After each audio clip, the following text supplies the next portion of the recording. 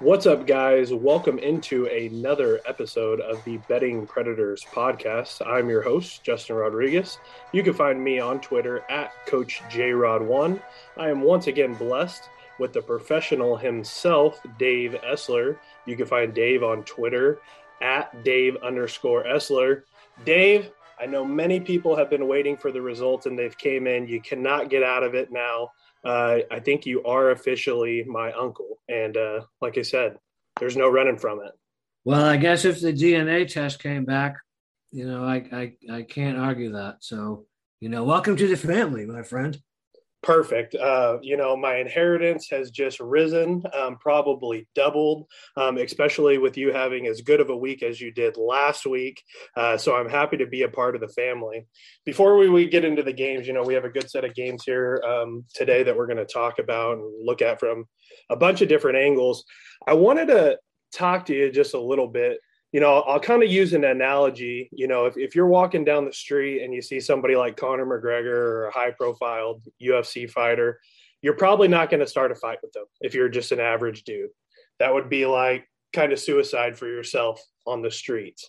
Now, for those of you that don't know, I know probably all of you do, but Dave is a big timer. He has some really, really high-profile friends in Vegas, one that runs a podcast and is often on ESPN. He is a staple as a presenter on pregame and on the Dream Preview. And before I go into it, I just want to say that every line that we get, every movement, every betting percentage that we mention on this podcast, it comes from pregame. I'm a subscriber. I put my money into it. If I had a make-a-wish, my make-a-wish would be to sit down with Fezzik and RJ Bell and Dave Essler in some steakhouse in New York and talk about wagering and whatnot. But Dave, last week on the podcast, on The Dream, your boy RJ said some not so nice things about the state of Nebraska and maybe the people living in it. And I'm not going to be that guy who picks a fight with somebody like an RJ Bell. But if you need to put it in his ear, you can. Your nephew was not very happy about some of the things that he mentioned. Well, I wouldn't take it personal because I don't think he said Justin is not a nice person. I think he made a generalization. And, that's okay because I would make generalizations about people that live in California. I would make generalizations about people that live in Texas and, perhaps Nebraska, but I could be wrong. So, and the other thing you got to remember is that, some of this is marketing and image. And, I think any attention is good attention. So I guess if he can stir up attention, whether it's even negative attention from people in Nebraska, that's probably why he did it. But I will mention it to him that he's rubbed some people the wrong way. But then again, I know RJ well enough to know what his retort will be, and it won't make any difference. No doubt. Now, RJ is one of the smartest people that you could possibly come across. He really started what is, I consider, like the Shark Tank of betting. These millionaires on Shark Tank, the TV show, they don't have time to come up with all these great ideas, but they have the assets and they have the money. So what do? They create a show and people bring all their $1 million ideas to them and they use their money and they make money off of it. RJ is one of the greatest information processors that I've really ever listened to. He brings all these smart people around him. You're included in that conversation. And even though he may have an opinion on something, he analyzes everything so well, whether it be Fezzik, AJ, you, anybody. And what he can do with processing that information and then turning that into decent or better information and then making money off of it is absolutely insane. So I applaud him for that because he's one of the smartest people that I listen to on a daily basis. So one thing I did want to fact check with you. Now, he said this a couple times. Is it true or not true? You are one of the most winningest handicappers on pregame and pregame history. Now, before you answer, to the listeners, Dave is the most humble person you could probably ever come across in this game. He's not flashy with it. Every bet that he makes and that he gives out to his people, whether that be premium or free, he puts a lot of pride into that. So this is not him pumping himself up, but I just want to spotlight this for some of the listeners that may not know. If he says it's true, it probably is because I'm sure there's people that have a decade's worth of records that would question it if it wasn't. And I can only tell you what I've done. And since I don't track the other, however many there are, people, um, even if I had time, it's not something I would do. He's probably right. Um, and he said that to me a while back, and I said, "Really?" I was like, and it's funny that you mentioned that because I almost started to want to use that as like a marketing tag of mine. Like, well, it is what it is, but I decided not to because it does sound a little bit arrogant and it might offend some people, but it's probably true. I don't know for a fact, but I do know that if RJ said it, it's probably verifiable. I think the true part about that is that you're superstitious like an old baseball player, and you figure the minute you put that out there, those picks are starting to go down You quick. know it, honey. You know it. You know it. Here comes the 2-18 run. Exactly. We don't have to get into the what is the speech they give on that baseball movie with Kevin Costner? I don't know why I'm drawing a blank. Oh, Bull Durham. He talks about the difference between AAA and getting to the bigs, and it's just so marginal. Blue pit there. Just something squeaking by the shortstop. So we don't want to put you on that bad run because it's already razor thin margins for wagers as far as who's good and who's not. Yeah, I don't know that I want to be walking out that gangplank there, buddy. Uh, Yeah. I kind of walk out every day, um, but I've usually got a safety net, and let's just let's just keep trying to win, my friend. Absolutely. So we're one more thing before we get into the game. We actually had a fan on Twitter right at you, and you mentioned to me that you wanted to bring it up on the podcast. So I'm going to throw my short 2 cents in about it first, and then I'll let you take it away. Generally, the question was about hedging, when to do it, if you do it, how much do you do it on, this, that, and the other. And my general consensus is I hate hedging for a couple different reasons. One, when I'm really putting my money on these picks in these games, I'm doing a lot of work behind it. I'm not just looking at one thing. Normally, it's 5 or 6 different sources, and I'm spending anywhere from 45 minutes to an hour looking up stuff and then thinking about it and processing it. And when I make a hedge, it almost feels like I'm throwing that work out the window. In the opposite standpoint of it, sometimes we learn new information and sometimes things change. And I'm not above understanding that maybe what I thought on Monday is different now on Thursday. So in some cases, I will if it was a large bet. But since I've become more disciplined with my wagers and my wager amounts as I get older, it's really something that I do less and less. The only time you're really going to see me do that is every single Sunday. It's a tradition of mine. I put down $15 on like an 18 parlay. And every now and then I'll be like 5 for 5 going into the afternoon or something like that once a year. And then I may hedge on that amount just so that way I could recoup a little bit. But other than that, I'm not a huge fan. What about you, Dave? Well, I could probably talk for hours on that because to me, it's situational. I mean, I don't think any two hedge opportunities are alike from a couple of standpoints. Number one, you know, if somebody bet $100, do they want to hedge? Well, it's only $100, and to some people, $100 is a lot of money. They might want to hedge, and I think one extreme would be like a futures bet, if you will. Say you put $100 on the Cincinnati Reds to win total to be under, and you had that at 50 to 1 or whatever the number might be. I mean, obviously that you wouldn't, it would be minus 110. But if you had a 50 to 1 future and you had $100 and you stood to make $5,000, well, then I might hedge $1,000 because I'm like, I've done all this work and,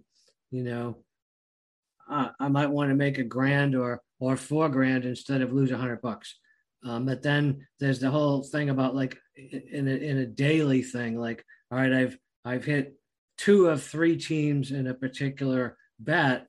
Do I hedge? And in those particular instances, probably not. I mean, to me, I wouldn't make an emotional short-term hedge decision on a daily basis like that. Now, with that said, I'll give you an example. What I would do on a daily basis is oftentimes I know if I'm in that position whether or not I'm going to hedge before that position arises. For example, and I'll do this a lot on uh, in the NFL on Sundays.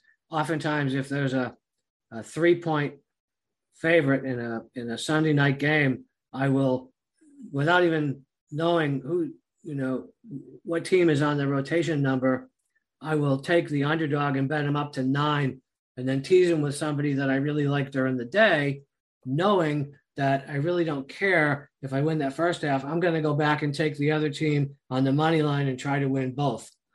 But then again, I'm not talking about a buttload of money. It's, a few $100 I might have been prepared to lose in the first place. So, I don't think that there's a really good answer for that. I mean, I'm happy to, if somebody has a hedge opportunity and I'm on Twitter, which I usually am, I would tell you what I would do in that particular instance. But, it's a lot of times it's personal choice, related to your bankroll. How much is it going to hurt you to lose? Is it an emotional thing? Is it a greedy thing? You got to answer all those questions before you can get into the numbers, because oftentimes, like hedging, like take a 2-team money line baseball parlay, if you will, and you've got 2 teams that are minus 200, and you've made a 2-team parlay at plus 120 or what have you, and the first team wins. So technically you have now team B, which was minus 200. You have them at plus 120. So you have $1.20 worth of equity built before the game even starts. Do you really want to give that away? I don't know. That's again, then it becomes, okay, I thought I might hedge with the run line on the other team and hope for a 1-run game and win both. Or, maybe I want to hedge some of it. For my money in that particular instance, no, I wouldn't hedge because I've just gained, over $1 worth of equity. And that is, something you just don't want to give back. It was like the equity in your house. How much do you want to give back? Well, none. So I don't know that I could really give a detailed, substantive, this is what I would do when I would do it, because they are all a bit different. And like my guy Kevin Kisner said, that's why this ain't a hobby, folks. You're not going to find this kind of insight pretty much anywhere else. You're going to find it on the Dream Preview. Obviously, they have high-level guys, but the Betting Predators podcast is just bringing you tons of information, and not only just information, high-level information for free. Dave, thanks for your insight. Without further ado, in the name of RJ, my idol, first game. Unranked Michigan State is 2-0. They're going to travel to Miami, ranked number 24 in the country, coming in at 1-1. Opening line on this game is Miami -7, over under 55. Current line, Miami -6.5, over under 57. Quarterback Peyton Thorne for Michigan State has been very impressive through the first 2 starts, completing 65% of his passes, 5 touchdowns, and 0 interceptions. While Miami hasn't looked as good, they have played some formidable opponents, and obviously the best in the country, Michigan State, and an App State team who's not too bad themselves. It looks like the public likes Michigan State just a tad here. Are you going to give the edge to the Spartans, or are you going with Miami, Dave? I could find a lot of reasons to completely not even talk about this game because there's so many variables let's just look at the first couple of games. Miami, quote unquote, they held Alabama to 44, but that was basically through only 3 quarters. And they were obviously unimpressive against App State. Is App State that good? Maybe. I don't know. One could argue, I think that, the Canes might have been looking ahead to some extent, but, I don't see Miami rushing for 175 yards against the Spartans. But Youngstown State ran for 167 on the Spartans, and I think they converted 13 of 20 third or fourth down. So, I don't know that I have the respect for the Spartan defense that maybe I once did. With that said, the Spartans were down 3 key defensive ends last week. In our offense, one thing Michigan State has been good at, they're running the ball. They've never been a high-octane offense. Having said that, I would think Tucker does not want to shoot out here. One might think Manny Diaz does, but, remember, he's been a defensive coach most of his career, which started under Mickey Andrews at Florida State. So, I'm looking at the under. I don't trust Derek King dropping back a ton. And honestly, I don't think Diaz does either. He's had his high moments. He's been 6 years in college football now. So, he's got the experience. But versus top 25 teams, and I know the Spartans are just outside that, I think, is King's completion percentage last year was just 54%. And in his other full good year with Houston, he had one game against a top 25 team, which was South Florida, which was obviously barely at the time. And he put up numbers, but he also threw 2 picks that year. And I think he only had 6 all year. So, the point is, I think he's overrated. You mentioned Thorne, on the other hand. He's looked good, but, to me, against who? I mean, they haven't played anybody. And, he did play as a freshman last year at Penn State and at Iowa. So a big road game, I don't think, is not his first, and he won't be overwhelmed. But, with all that in mind, the heat and humidity of South Florida might be too much for Michigan State. I remember a couple of years ago, I faded Michigan State early in this exact situation. They had looked good at home. And they went to Arizona State as favorites and lost outright. So, in as much as I hate laying that many points with Miami, I think I have to. And also, as I said, I think it's a lower scoring game, so I want the under. And this is a noon kickoff, so they are going to play in max heat, and I think ultimately that will probably push Miami over the top. I like it. I don't love it. I don't trust Miami, but I can't get to Michigan State. Yeah, so for those who don't know, me and Dave, before we go into the podcast and before we sit down and discuss the game, we never shared notes. So it's always really amazing for me as a fan of Dave when we kind of have the same thought process in some things. And one of the things that I highlighted was the Michigan State travel. We talk about it in the NFL quite often. It's always a big level of concern when a West Coast team goes east. And I know we're not going all the way around the country here for this type of travel for Michigan State. But when I think about college, I always think of the aspect that we're betting on children. And I say that because obviously I'm a lot older than these guys. Dave is probably close to their age, closer than I am. So he's right up there.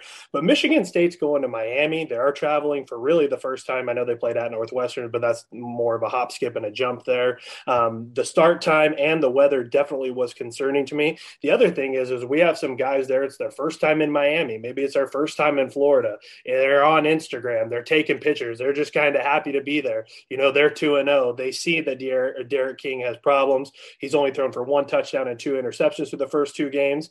And I just don't know if they're going to be there, if that program's ready to be there in Miami on a business trip. And maybe I will be proven wrong. But I think travel in college is something that we need to look at just a little bit more than we do already when we talk about, what side we're on and what side we're favoring. And another thing that I want to point out is that every time, obviously, we don't have enough time in the day to watch every college football game. Nobody does. But whenever we're doing our handicap or we're looking forward to the week, one thing I personally do is I go back and I watch the condensed version of every single game that I'm going to be previewing. To me, Dave, Derek King does not look right. I know he had that season-ending injury a year ago, even on some explosive plays that he's had for positive yardage. It looks like he's just come up gimpy a little bit. But like you said, it's really, really hard to lay that number because we don't trust Diaz. We don't trust Miami. But at the same time, I don't know if Michigan State's going to be ready for this first true road trip in the weather. Early start, are they going to just be waking up? Are they going to have too good of a time that night? This, that, and the other, all stuff that are not statistics, but things that I think about when thinking about college games and college travel. But do you think that's something that you notice as well? Do you think that travel in college is not talked about enough?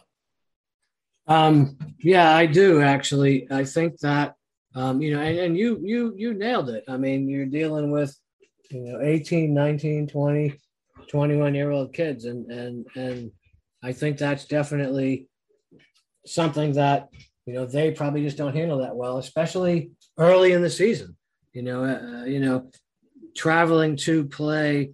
I'll just pick on App State in a 30,000 seat stadium, maybe less, but, traveling to play Miami. And I realize they don't draw the fans that they used to, but, it's a big stadium. So yeah, to me, it's far more of a factor than it is in the NFL. And you got to remember, a lot of these guys only do it 3 times a year. Some of these favorable schedules, some of these bigger teams have. So yeah, I do. I think it's a huge deal. Yeah, I definitely agree with that. So I think we're going to go lean Miami there, but no overall likes. One thing I do want to mention is that if you are looking at the over under, I lean really close to a like on the under just because Michigan's averaging 299 rushing yards per game. And if they do keep it close there in Miami and find themselves in a tight game, they're going to lean on that to close out the clock or keep a lead if they can get it early. Next game, we have the powerhouse in Tuscaloosa, number one Alabama coming in at 2-0. Who would have thought? They're going to go travel to Florida, take on the Gators, number 11 in the country, who are also 2-0. Dave, I'm going to let you get into this and go whichever way you want with it, but I just want to have a statement that I'd like to say beforehand. This game's interesting to me for a couple of reasons, but to be honest, I really don't ever have a strong take when it comes to Alabama. I told you about a story off air a couple of weeks ago where I just got burned by them a very, very long time ago, and I've developed a couple betting habits, and one of those is to never, ever bet against Nick Saban. It's so hard because when you look at no matter who they play, and I'd love to get your insight on it, they're always going to have the best coach. They're always going to have the better players. And 99% of the time, they're going to have the better quarterback. Those are very elementary type of things to look at. But at the same time, when you're betting for or against Alabama, aren't we pretty much only going off of situation and emotion and motivation with the Crimson Tide? Well, yes. And I'm 100% in agreement with you. But I think that it almost seems to me that Alabama's ratcheted it up a notch in the last couple of years. I mean, there was a time where, they would get up 25 or 30 and kind of coast in the second half. But it's almost like college basketball. They just don't do that anymore. They will just continue to score. So, when I look at Alabama, any Alabama bet, you're always going to pay a super premium to play on Alabama, and how many points is enough to get you to take the other team is really all it boils down to, because with Alabama, it's not situational. In this game with Florida, it is situational. Yeah, and the line on this one, opening line, Alabama -14, over under 58. Current line is Alabama -14.5, over under 59. With how good Georgia is looking right now, and, they're obviously on a collision course there, do you think that I never want to say Saban has something to prove, but with the new quarterback and not so great looking against Mercer, do you think that he's going to come out here with something to prove with a little extra motivation going into Florida? Oh, absolutely. I mean, Saban has not lost to an SEC East team since 2010 at South Carolina. And if you don't think he's keenly aware of that streak, you're mistaken. And for reference, I was actually at that game. How was it? It was very cool because my daughter went to South Carolina. So, that was just an absolute blast. You remember the score? No, not exactly. I do remember. This is funny because I remember it like it was yesterday. South Carolina was ahead at halftime, and they pretty much controlled the game. And this is when they had Lattimore and Jadeveon Clowney, and South Carolina was not a slouch team, but they weren't Alabama. But Stephen Garcia was their quarterback, who I can remember Spurrier just yelled at him even if he did something good, because his elevator didn't go all the way to the top. So South Carolina gets the ball to start the second half, and I'm like, oh yeah, okay, all right, maybe we can get a 2.5 score lead here. Well, first play from scrimmage, they're on about their own 20 or 25, whatever it was, after the ball was kicked out of bounds. Garcia's in the shotgun, and the center snaps the ball.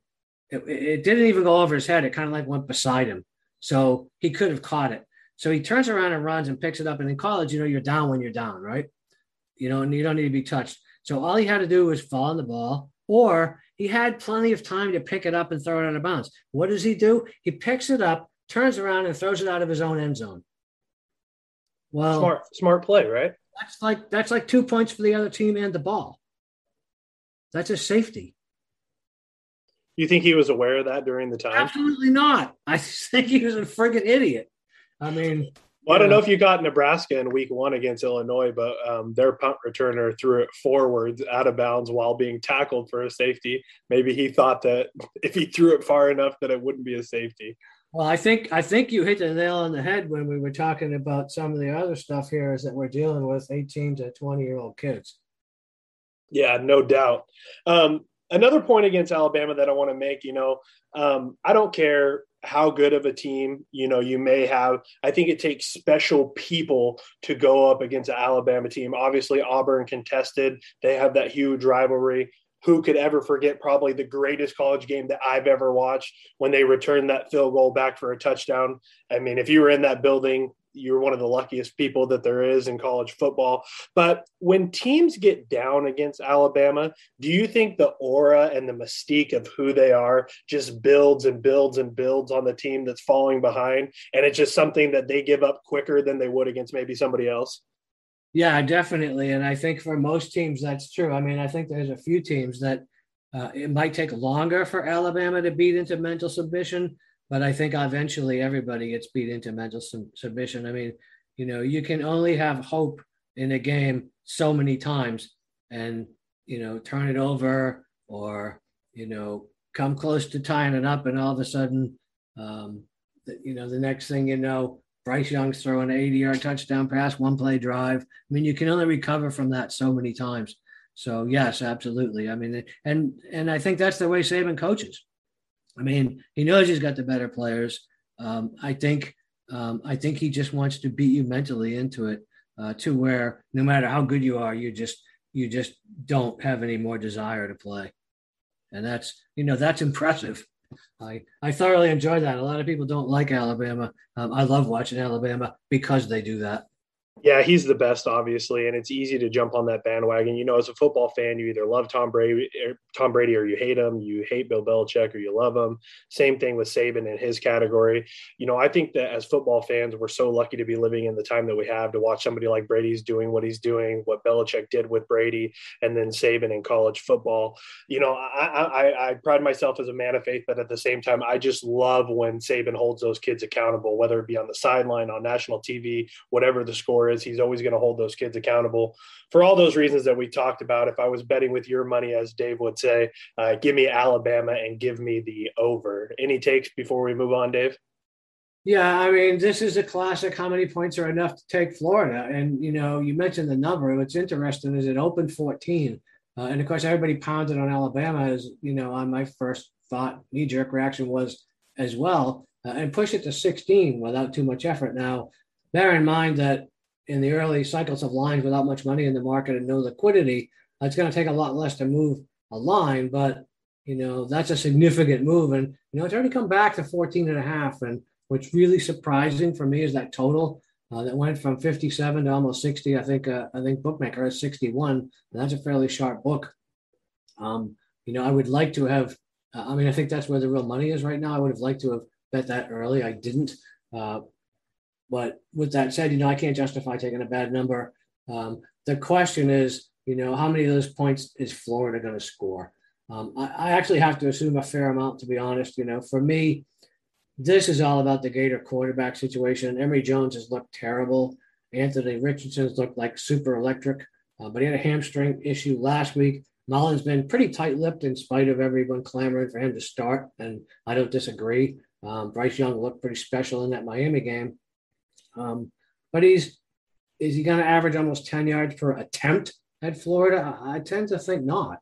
The Gators looked pretty ugly in that second half against South Florida, which did piss me off because I laid 28 points and they were up 35-3, I think, at halftime. But, they did put up 660 yards of offense. And, maybe the letdown was lack of focus and looking ahead to this game. But UCF was also able to move the ball with ease on them, which is in part why this total is where it is. And that type of letdown is the 6 degrees of separation between Dan Mullen and Nick Saban. Mullen let that happen with his second string and did nothing about it. Saban would have benched everybody on drive number 1 had that happened. So, for me, it's now a question of at what number do I take the over? And is this the time to take Florida plus 14 and a half? Maybe. But, I've read most of the articles coming out of Gainesville, and the Gators are saying all the right things, but almost too much. So I mean, I think a reporter asked, I forget who it was, one of the linebackers, and asked if they were ready to play Alabama, and he kind of said, "It's Alabama ready to play us," almost like bulletin board material. So, I'm not sure. I think this is one of those, Justin. If you made me with your money, I might swallow and take Florida with the points. Yeah, obviously these games are much bigger for the opponent than they are from Alabama. This is just status quo. They play in big games all the time. It's nothing new to them. And the moment, whenever I analyze things, and I've talked about it on previous podcasts, I'm kind of worried about the situation and the time of the game and this, that, and the other. All those things are non-factors to me with Nick Saban teams. So I don't buy any bulletin board material. I just buy the things that Saban can put on his fingers, and he has a lot of those. Next game, we have number 8 Cincinnati Bearcats coming in at 2-0 against unranked Indiana Hoosiers at 1-1. Opening line, Cincinnati minus 3.5 over under 51. Current line is Cincinnati minus 4 over under 49.5. Out of everybody in college football, Cincinnati's Desmond Ridder might be my favorite of all of them. I know that last time in the bowl game last year against Georgia, they had some guys sitting out because of NFL prospects and so on and so forth. But what he showed me as a leader and what he did on the field and how he competed in that game against a very, very good Georgia team just kind of won me over. And I'm always a big supporter of him. Does that mean that I'm going to take him and lay the points? I'm not saying that. But as far as my regards to quarterbacks and college football rankings, he's at the top of my list. So it's something that I really pay attention to when I handicap this game. On the other side of it, Dave, what Indiana team do you think we're going to expect here? The one that never got off the bus against Iowa, or the one that came back home and throttled an Idaho team?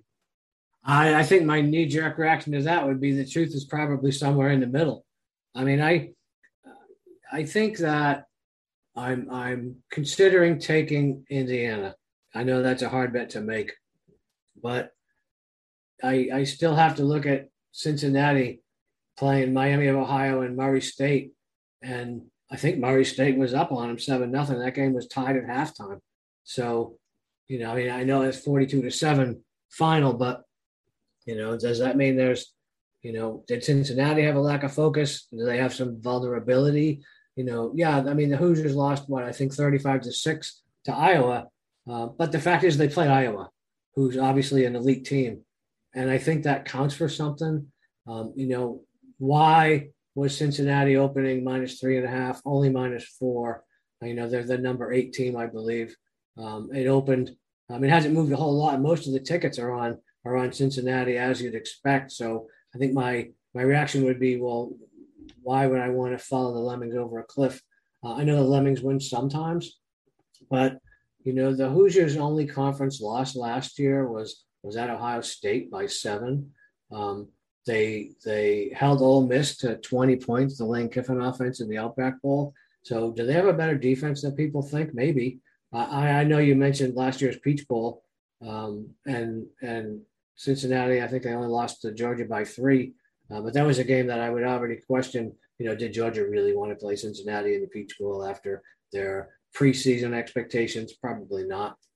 Because, the Hoosiers bring back about 80% of their production on both sides of the ball. And yeah, as you mentioned, UC brings back a lot. They bring back most of their offense, but they lost quite a bit on defense. And I was a little surprised. I tried to look at some history. These teams haven't played since 2000. So I think if you made me today on Wednesday afternoon, I would be very tempted to take the Hoosiers at home plus a few points. And one of the reasons I've tipped in that direction is, as you mentioned, the line opened 51, the total did, and it's down to 49. I would be, it's not a huge thing, but, none of these handicaps are ever huge things. If they were huge things, this would be easy. I think the culmination of little things here tell me that I would take the Hoosiers plus 4 points. Yeah, I tend to lean that way as well. The only thing that really drives me back from Cincinnati is who they play next week. They have Notre Dame. Is Cincinnati going to be able to lose one of these 2 games and still make it into the college football playoffs? Probably not. I guess there's an outside chance they could lose to Notre Dame and beat Indiana and then maybe be asked, but probably not going to happen. So they're in for the two biggest weeks of their life. At the same time, I know we're going to get full motivation out of Cincinnati, but I also think we're going to get more than full information or full motivation out of Indiana. Penix Jr. has not looked good through 2 weeks. Like we said, even though they're a very good Iowa team, he was embarrassed in his first game back. But he's a big game quarterback. And even though he hasn't looked good, I tend to believe at home in front of his home fans, he's gonna do what it takes. He's gonna leave it all out there. And I know that's kind of a very average handicap. Quarterback's gonna play as hard as he can. Yeah, but I think it means something to him. Cincinnati is obviously coming in very highly ranked. They're 2-0. And in my opinion, I'd like to get your opinion on it. In a strange way, I think that Indiana can get right back on track, and a win here would make up for the Iowa loss, don't you think? Yeah, absolutely. I mean, different teams have different motivations, as you mentioned. So you bring up a very good point. Cincinnati's motivation is to be a non-Power 5 team that gets into the Final Four. That's kind of a bigger picture, if you will. So, as you mentioned, like Indiana, their motivation is beating Cincinnati. So I would think their focus and their motivation might be a little bit higher. So yes, absolutely. You led me down a perfect road to go ahead and say that. And, I looked at that Cincinnati schedule and I did see that they play Notre Dame next week. And that was kind of in the next game. And that was kind of do I want to go there? But if I'm not mistaken, they have a bye before they play Notre Dame. So that was kind of one of my, I wish they didn't, because I would definitely take Indiana, but they do have a bye next week. So that's kind of one of the small ticks in Cincinnati's favor, if you will. But yeah, in terms of motivation, and I think I know I've talked about it on different podcasts. I don't know that you and I have, but the whole playing with expectations thing. Indiana doesn't really have them, and Cincinnati does. And they've had them in years past, but not maybe this high. So is, playing with higher expectations a little more stressful, if you will? It can be to some teams, and I think that's going to come down to coaching. And, I'll let you speak to that between Cincinnati and Indiana. I have a strong opinion. I'm a big believer in anybody who comes out of Ohio State. So don't get me started with Fickle. I'd follow that guy through, I guess, any mission that he wants to go on. One thing I just want to highlight for some of the listeners is this somewhere where you would maybe consider a Cincinnati money line or an Indiana money line and just throw the spread out of it? Probably not, and I'll tell you why. And again, we haven't rehearsed this, and I don't know what you're going to say, and vice versa. But that total coming down kind of tells me that points might be a little more valuable. If that total were up in the mid to upper 50s, I would tend to think the spread might be less meaningful. The more that total comes down, the more meaningful the spread. So, although that is something that I would do on occasion, it probably wouldn't be this game for that reason. Yeah, I understand. That money line is minus 175 for the Bearcats, plus 155 for Indiana. I kind of lean both ways, a little bit more towards Cincinnati with me, just for the fact that I think it means more to them. I know that it means a lot to Indiana, but I just think there's a little bit more at risk, obviously, with Cincinnati if they were to suffer a loss. One thing that I did really like, though, is the under on this game. It's come down. I still like it at that 49.5. And the only reason is because for Cincinnati, I think they're going to treat it as a playoff game. And I was mistaken. There is that bye. I should never overlook something like that. That's where my average handicap comes in that gets me in trouble. But they're going to treat it like a playoff game. And Indiana's going to do whatever they can to try to win the game as well. So I don't think they're going to go out here and go shot for shot. And I definitely don't think that Cincinnati's going to bring out their full playbook, knowing that they are going to have to play Notre Dame in their next game, even with the bye. Jerome Ford, running back for Cincinnati, is averaging 7.8 yards per attempt, while in that Indiana game versus Iowa, they did give up 4.4 yards per attempt to Iowa. I just think that Cincinnati and Fickell know that they need to control the ball, they need to limit turnovers, and they need to run and control the clock to win big games. I think that's kind of the status quo no matter what level you're at, high school, college, or the pros. If you're in a tight game where either team can win, who's going to control the possession? Who's going to control the ball? And I don't think they're going to be letting any cats out of the bag here. So that's why I do have a like on the under for that reason. Next game. Now, this is a family favorite of my Uncle Dave. We have unranked South Carolina coming at 2-0, a mighty 2-0. They're going to be traveling to Athens to face the Georgia Bulldogs, who are also 2-0. Opening line is Georgia minus 30, over under 48.5. Current line, Georgia minus 32. I did see this afternoon, you could find it maybe 31.5 at some places, over under 48. Uncle Dave, I have a strong opinion on it, which probably means in the back of my mind that it's probably not that great of a handicap. But I'm going to let you start with South Carolina and Georgia because I know you have some rooting interest here. Well, I have rooting interest, but I'm not going to let you off the hook that easily. I'm not, because I know you have a strong opinion. I'm just going to, it's a sizable rivalry. I mean, I know people know it's a rivalry because it's the SEC East, but I mean, in the South, it's outside of Georgia, Florida, probably the next biggest Georgia rivalry, really, at least until they get to play Alabama and Atlanta. They're border states. They compete for a lot of kids recruiting wise. But all that thrown out, Georgia talent wise, they can name the score. They got Vanderbilt next week. So, they have no reason to back off. And I don't think they will. South Carolina will struggle to score. I'm not going to read a lot into that late ECU win they had. They didn't play well. They never play well at those smaller schools on the road. But they have a big-time quarterback issue right now. South Carolina's defense has talent. So I'm actually looking at the South Carolina team total, I think, was 8.5. And I actually like the under, believe it or not. I'm not sure they'll get in the end zone twice. They haven't scored more than 20 against Georgia since 2014.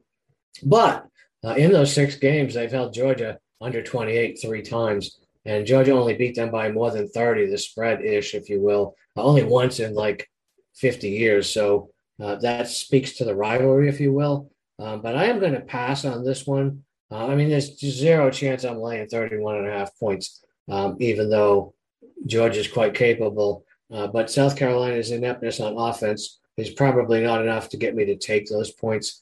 So if you made me bet this game, I would actually take South Carolina under 8.5 points. But I'm more curious to see what the impartial observer, Coach J-Rod, has to say. Well, this might be a big letdown to you, but okay, here we go. So here's my stance. I do have a best bet on this game. I normally don't run it by you before the podcast just because I like to get your natural reaction. I did this week because it's one of those times where I'm very, very confident in it, like super confident. And any time that I'm this confident, it always turns out to be a loser. So I'm just going to throw that out there, but I'm confident in it nonetheless.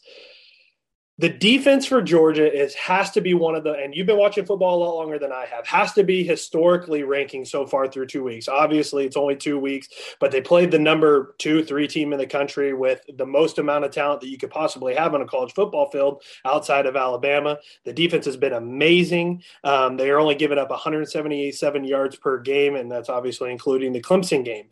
But my handicap is more towards South Carolina, like you talked about. I look at the team total, 8.5. That's absurd. Quarterback Zeb Nolan for South Carolina has been a transfer junkie. He started out at Iowa State and then lost the job there. Transferred to North Dakota State where he sat behind Trey Lance, and then he sat out all of 2020 before coming to South Carolina. He's a senior and a native of Georgia, so maybe there's some motivation there that I'm not really taking into consideration, but he has never in any part of his 4 years in college football seen what the Georgia defense is going to throw at him. It's in Athens. It is a 6 o'clock start. It is on ESPN. The Dogs are ready to showcase in an SEC matchup why they are the only true challenger to Alabama and the Crimson Tide. Not to mention South Carolina only put up one offensive touchdown against ECU. Coach Beamer said right there on ESPN that he thinks the last second win in that field goal against ECU will propel them and give them confidence going into this Georgia game. There is no chance I'm buying it, not even with your money. But because it's an SEC team and because I can't really gauge motivation for second halves, I'm going to take the Georgia Bulldogs minus 18.5 first half number. I don't think that South Carolina is going to score. If they do, they might get a cheap field goal. I'm going to pray we don't get no absurd fumble return for a touchdown. I don't care who the quarterback is for Georgia. Georgia minus 18.5 first half line. Best bet. I will say there's some books that have it down to 18. Now, obviously, that's better. But coming into this, I'm going to hold myself into a higher regard than that. I'm going to taste the worst number for the public. So it's 18.5 first half, the Bulldogs. Uncle Dave, tell me where I'm wrong. I can't tell you where you're wrong. But if you like it that much, is it like a double best bet? Because I know that you're 2-0 on these. I mean, you're not going to put them both on the line, I wouldn't think. But, here's my thing. 21-3 Georgia at halftime that sounds about right based on the history, based on the line. You better not lay that hook. 21-3 Georgia halftime. I wouldn't lay the hook either. Obviously, I'm not an imbecile. If I could get it at 18, I absolutely would.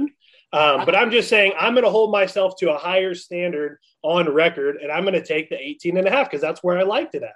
So if I like it at that, I'm going to give it at that. I'm actually impressed. You put a lot of energy and emotion into that. I think you might have this whole tout thing down already. I mean, that was well done. Yeah, well, I appreciate that. But like I said, whenever I'm this confident, it's normally a loser. The thing that I'm banking on is that regardless of quarterback, did you see how Georgia just came out slinging the ball? Obviously, they played a terrible opponent at home last week, but that doesn't matter. What that showed me is that the offense is comfortable no matter who's behind center. That crowd in Athens is finally ready for national championship expectations like they were last year. The only difference is that they handled Clemson, and it's becoming more true. It's a first SEC game. It's on ESPN. It's a 6 o'clock start. You think those boys are going to be ready? If we can get a touchdown within the first 3 minutes, that place is going to be rocking. South Carolina and their quarterback, Zeb, won't know what to do with themselves. The defense is going to put them in great situations. They're going to create turnovers. I mean, did Nolan show you anything in the first two games that would make you believe that he could handle any part of what Georgia's going to give him? Oh, you're. I'm so convinced that I think at 6 o'clock on Saturday, I'm going to watch a rerun of Bachelor in Paradise with my wife. I mean, well, here's the thing: why is South Carolina even going to Athens? Dave, just please remind me, the best bettors in the world hit how many? What's the percentage? 53. Okay, so 52.48. Perfect. So if I fall on this 47 point whatever, don't hold me hostage. But I am taking the worst line. I believe in it. It's probably a loser. When South Carolina takes the first kick back for a touchdown, I am going to be rolling over. But you mentioned double best bet. This is something that I would have done in my earlier days. I would have emptied out the savings account. I would have done this, that, and the other because I'm just so for sure on this. But I have aged. I've matured. I've married. I have children. I am just going to go ahead and do my normal unit amount. Are you impressed by that, Uncle Dave? I am. It's, I like the sincerity too. I'm older. I'm married. I have children. So I actually have other people telling me what to do now. That's right. The other thing is my wife would find it pretty suspicious if I give more than my normal tiger fist pump after a quarter or maybe after a play. If I doubled or tripled down, my head might be going through some drywall, or I might be curling up under a blanket so that way nobody could see me if I'm on the losing side. Yeah, or that's when you go pick up pizza and it takes you 2.5 hours to come back. Perfect. Or my wife might not want me to come back. So, last game here, we have the one that I'm looking forward to the most, just as far as a watching aspect. But we have the number 22 Auburn Tigers coming in at 2-0. They're going to travel to Penn State, who's also 2-0, number 10 in the country. Opening line, Penn State -7, over under 53. Current line is coming down, Penn State -5, over under 52.5. I'm emotional better. I look at different things, Uncle Dave. I look at atmosphere. I look at time frame. I look at where they're at. This is a whiteout game. This is something that I looked into. My first instinct was, wow, primetime whiteout against undefeated Auburn, SEC opponent, this, that, and the other. Then I found out that the whiteout games have only produced an 8-8 record for Penn State. And the more that I look at it, I'll give my analysis after you, but I'm on Auburn here. Um, you know, I was originally going to take Penn State, but there's a buttload of money that says you're right and I'm wrong. So I'll just tell you where I was at when I looked at this game first. And, I figured people would look at Auburn's cumulative 122-10 for the first two games and just salivate at getting points. And maybe they are, but, consider those were two home games against Akron, who subsequently got crushed by Temple and Alabama State. So I'm going to pump the Auburn brakes for just a minute. I'm not a Bo Nix fan. He didn't complete 60% of his passes his first 2 years down there, and threw 13 picks to 28 TDs. He was sacked 38 times. And against ranked teams last year, he had 4 TDs and 3 picks. 2 years ago, non-COVID year, his numbers weren't really much different.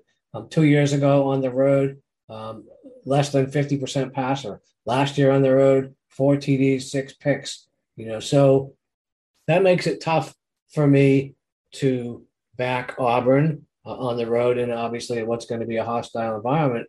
And on the other side, while Clifford isn't dynamic, he did go into Wisconsin as a sizable underdog and beat the Badgers, if by nothing else, not making mistakes. And, talk about a team that wins games they shouldn't. They only ran half as many plays as Wisconsin, only had the ball for 17 minutes and still won the game. Clearly defense got that done. And I don't think Auburn, they obviously haven't seen a defense like that this year, but, I'm not sure they even do in the SEC, aside from Alabama, see a defense like that. And I think the big thing that might be in Penn State's favor is that the expectations of most people around the country, they didn't really have lofty expectations. But if Penn State wins here, they'll probably be 5-0 heading into Iowa in 3 weeks. And, while I think that Brian Harsin is a big upgrade, no doubt, Boise State is not the SEC and he's not Chris Peterson. I look back at Boise's record, both on the road and against upper echelon teams, if you will, wasn't nearly as solid as Peterson's were over the years. And, at night in Happy Valley with the whiteout, it would not surprise me if Auburn gets humanized. So that was my initial reaction. I do like Penn State, but I am extremely mindful of the fact that a lot of people don't. So I'm going to take the fifth for the time being. But what I won't do, which thank you for bringing up another interesting point while I was thinking, is I won't take Auburn. For one thing, I would be, if assuming the line holds to where it is now, I would be taking the worst of it when I could have had 7. I won't do that. And I won't flip, even if the line were the same. And this is sort of an emotional thing with me that if my initial work, if you will, my initial lean would be, okay, I look when the lines come up, but then I look at the game, do the work, and I like Penn State. I won't flip to taking Auburn. And the reason being is I would rather leave off a winner and let Auburn win and say, yeah, the sharp people were right and Dave was wrong. I can handle that much better than I can if I flip and I was right the first time and Penn State kicked the shit out of them. I would be bullshit. So I just don't do that. So I will either take Penn State or pass. Well, that's kind of what we talked about with hedging as well. You do all this research and then you make the play. And then if you hedge on it and you're right the first time, you're going to be mad at yourself, like you talked about. Ultimately, I know what Nick's stats are on the road. And more importantly, he does too. He's a junior now. They do have a first year head coach there that obviously has a lot to prove. Like I said before, when I think about these games, the time matters, the emotion matters, betting on young kids matter. But at the same time, if there's anybody that's going to be prepared for a situation like this, isn't it somebody who has to go up against Alabama and Georgia regularly? Isn't it somebody who has to play in the best conference in college football regularly? I just see this as a field goal game. I don't have any stats to prove it. I don't have any analysis when it comes to numbers, this, that, and the other. To me, this is a motivated team on both sides of the ball. I think that they both have a lot to prove.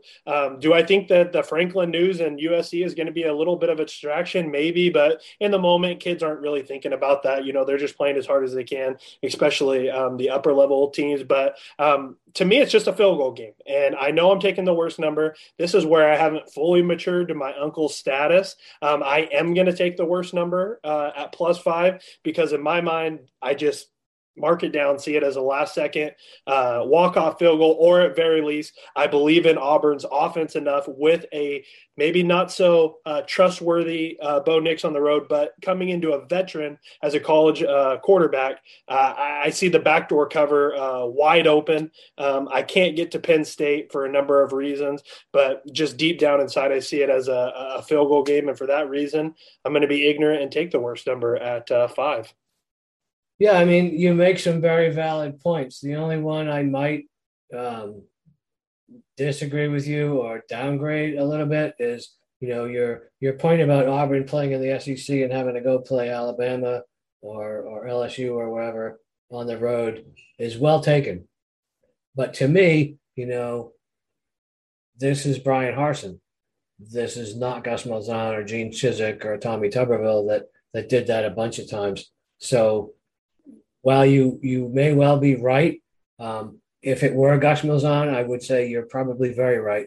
I got to wait and see what Harsin can do here before I sort of endorse Auburn, to be honest with you. And, I don't knock him. Auburn's a very good football team. Harsin's a very good coach. I just don't like the situation. And that'll get down to, where, what has more relevance. We have all these little things in every one of these games, and which one is the key one. Obviously, most of all of these things that we've talked about are factored into that line. So which one is going to be the one that goes ahead and tips the scales? And I guess for me, it had to be Penn State's defense. And again, you make good points. I could be very wrong. But, that's a game I will definitely want to see. If it's somebody between me and you being wrong, I think you're probably minus probably 250, and I'm probably a plus major money. So No, I'm always going to ride with you. man, I gave you the DNA pedigree.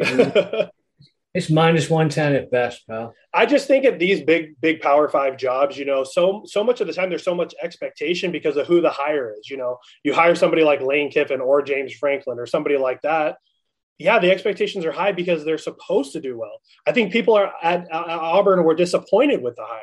I think the coach has a chip on his shoulder. I think he wants to show that he can compete. I think he wants to show that he is worthy of the job. And I think this is his first test. Now, granted, the players play, but I think this is the biggest game of his coaching career. And I think I just think he's going to come ready to go. Yeah, I mean, I can totally see that,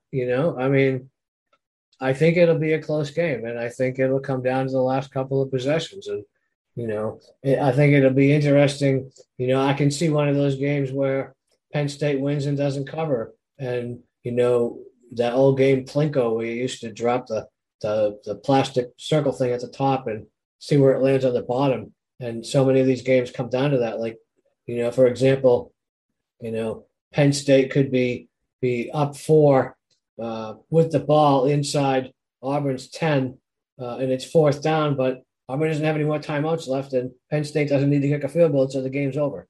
I mean, or Penn State's up 4 and Auburn's driving, whoopsie, pick six, and Penn State covers. I mean, I can see it being one of those games, totally. And I think of all the games this weekend, that's the one I'm most interested to see how it plays out because there are all these variables that we've spent all this time on.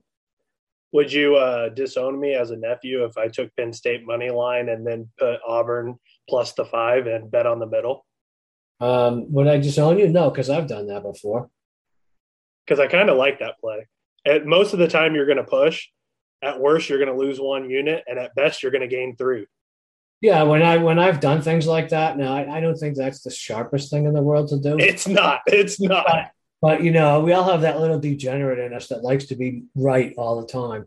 And I would do that. I don't know what the money line is. Minus 200. I've seen 195 minus 200 on the tape. Around 200. So I would bet 1 unit on the money line and 2 units on Auburn plus the point. So I had equal risk on both sides. Right. And then you middle, and then you have a really nice steak dinner. Yeah, I mean, but I tried that in the NFL last week and got my ass kicked. So. All of a sudden, your wife doesn't know why you're going out for a $300 steak dinner for on a Saturday night, right? Why it took me 2.5 hours to go pick up a pizza. The pizza is probably more likely, but every squirrel finds a nut. Well, that was a great podcast, Uncle Dave. It's always a pleasure. It's one of the best times of my week. Guys, I can't stress this enough. Please remember to go check out bettingpredators.com.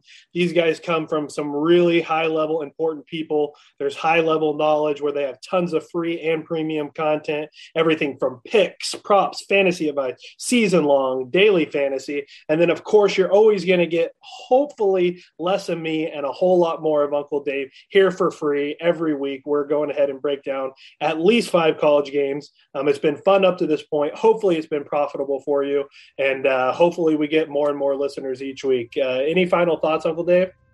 No, I was just thinking, people track what we do and what our picks are, and oh shit, you went 2-3 last week, or you suck this year. But I think we were we did okay the first week. It wasn't great, but I think we only had 3 games, and I think we were on our consensuses. We were 4-1 last week, so we should have at least 1 more listener this week. Darn right. The Utes let us down, didn't they? They did. I think that's God showing us a sign, as followers. It was the Holy War, bud. Yeah. As followers, he was like, you know better than to do anything on this game, and we weren't going to win regardless. But anyways, it was a wonderful time. I appreciate it. Hopefully we get some more listeners. Hopefully you guys enjoyed the podcast, and we will see you next week.